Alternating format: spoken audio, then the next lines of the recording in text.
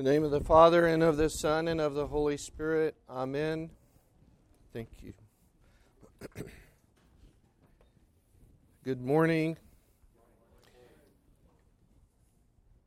This verse that we heard from St. Paul's letter to the Romans, for the wages of sin is death, but the gift of God is eternal life through Jesus Christ our Lord. I memorized that verse as a boy. And, maybe a lot of us memorized that verse in childhood. It always scared me because I thought, when I heard the wages of sin is death, but the gift of God is eternal life, I thought, God is going to punish me for my sins. That's the wages. But that's really not what it says, is it? Who's doling out the wage? Sin. Sin is doling out the wages of sin is death. But the gift of God, not the wages of God, we don't earn it. The gift of God is eternal life through Jesus Christ our Lord. Sin has its own wage. That's different, isn't it?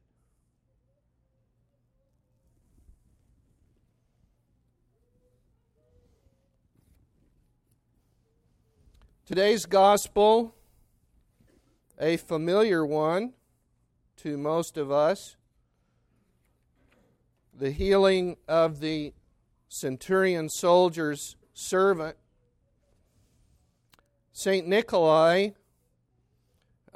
brings this to the present day and its application to this present day in his introductory remarks. Today's gospel shows us the Savior's own assessment.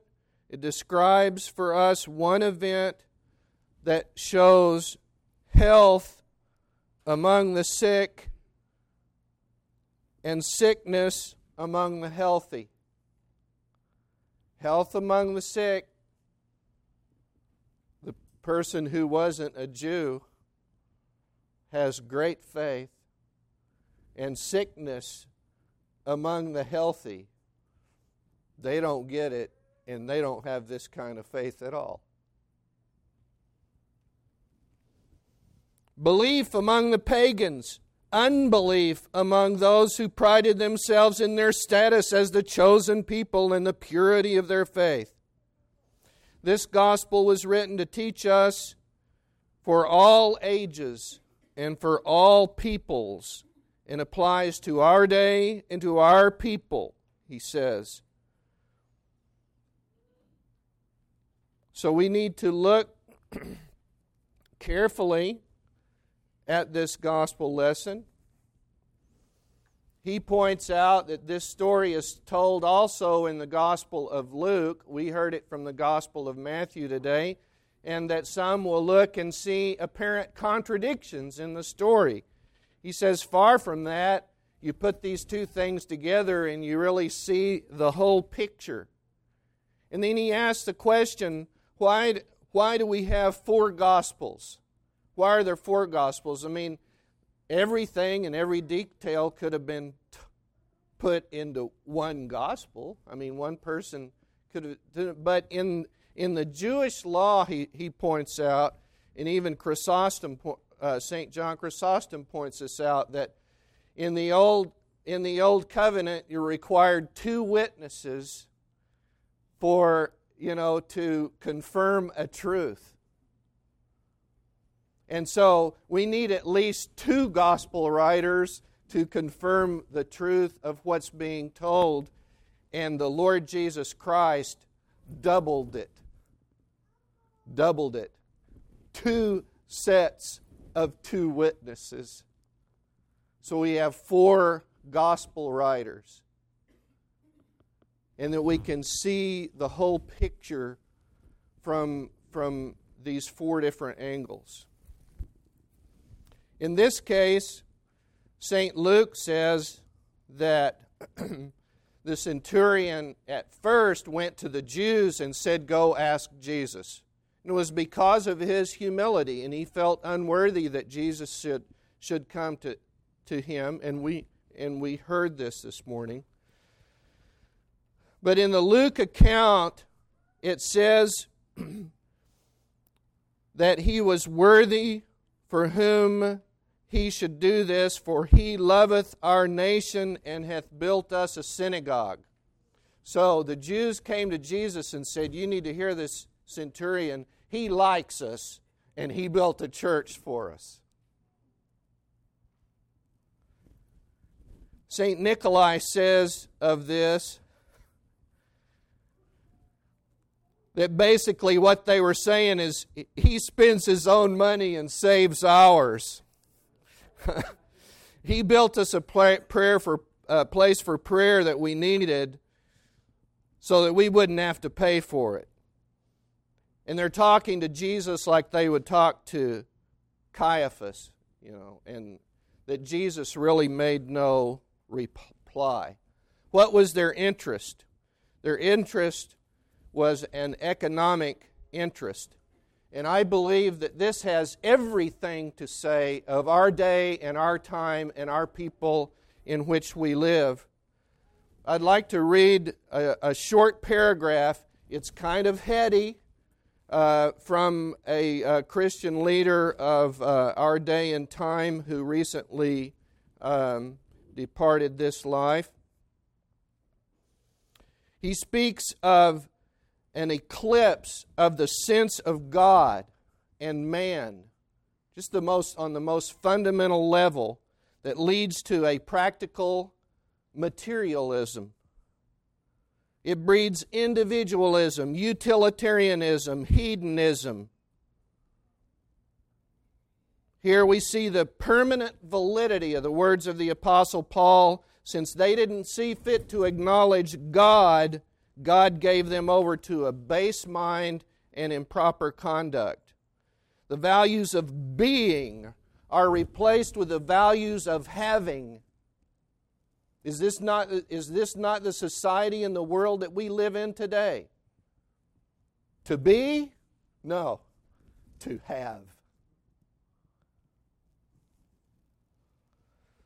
The so-called quality of life is interpreted primarily or exclusively in terms of economic efficiency, inordinate consumerism, physical beauty and pleasure, to the neglect of the more profound dimensions of existence, interpersonal, spiritual, religious.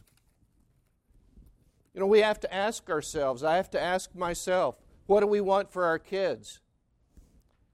Economic stability and well-being. Isn't that number one? Is it number one?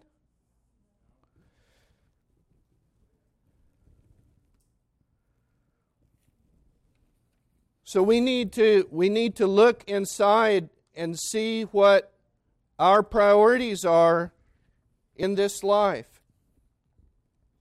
And see if we haven't forgotten the most fundamental things.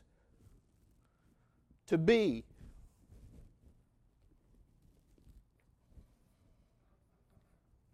There are people here that have chosen to be a Christian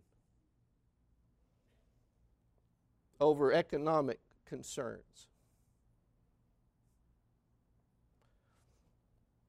My mother-in-law is one of them.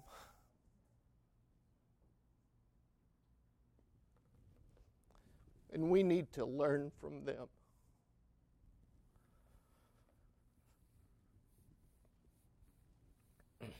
In our country, what is the number one concern in our country? Is it the ideals? What we stand for? Who we are being? what I feel, what I hear, or what I observe is that means nothing anymore. It means nothing. And when it means nothing, and when economic interest is our only interest, we set ourselves in an extremely vulnerable position to lose the freedom that we prize so dearly in this country. And when we put other interests before the Lord our God in the church, then acknowledging Him and worshiping Him and putting Him first and being His child, being a Christian, when that's not first, we make ourselves and the whole church vulnerable to being stripped to the core of what it even means to be a Christian and to be in the church. Jesus looked at this man who was not in the kingdom of God in the sense of being a child of Israel, and he marveled. He marveled at this centurion soldier's faith. St. Nikolai asked the question, why did he marvel? Jesus knows everything. What's there to marvel about? I thought that was a pretty good question. You know what he says? You want the answer? He says, Jesus marveled in order to teach us what to marvel about. In order to teach us what to marvel about. To teach us to marvel at great faith in another person. In a day and a time and an age and an atmosphere where we look at faith and we want to strip it and pull it and stomp on it. To marvel in glory to God at the faith. I've not seen such faith in all of Israel. And I'll tell you something, it'll be people like this sitting down with Abraham, Isaac, and Jacob. And the one who thinks they're going to won't be.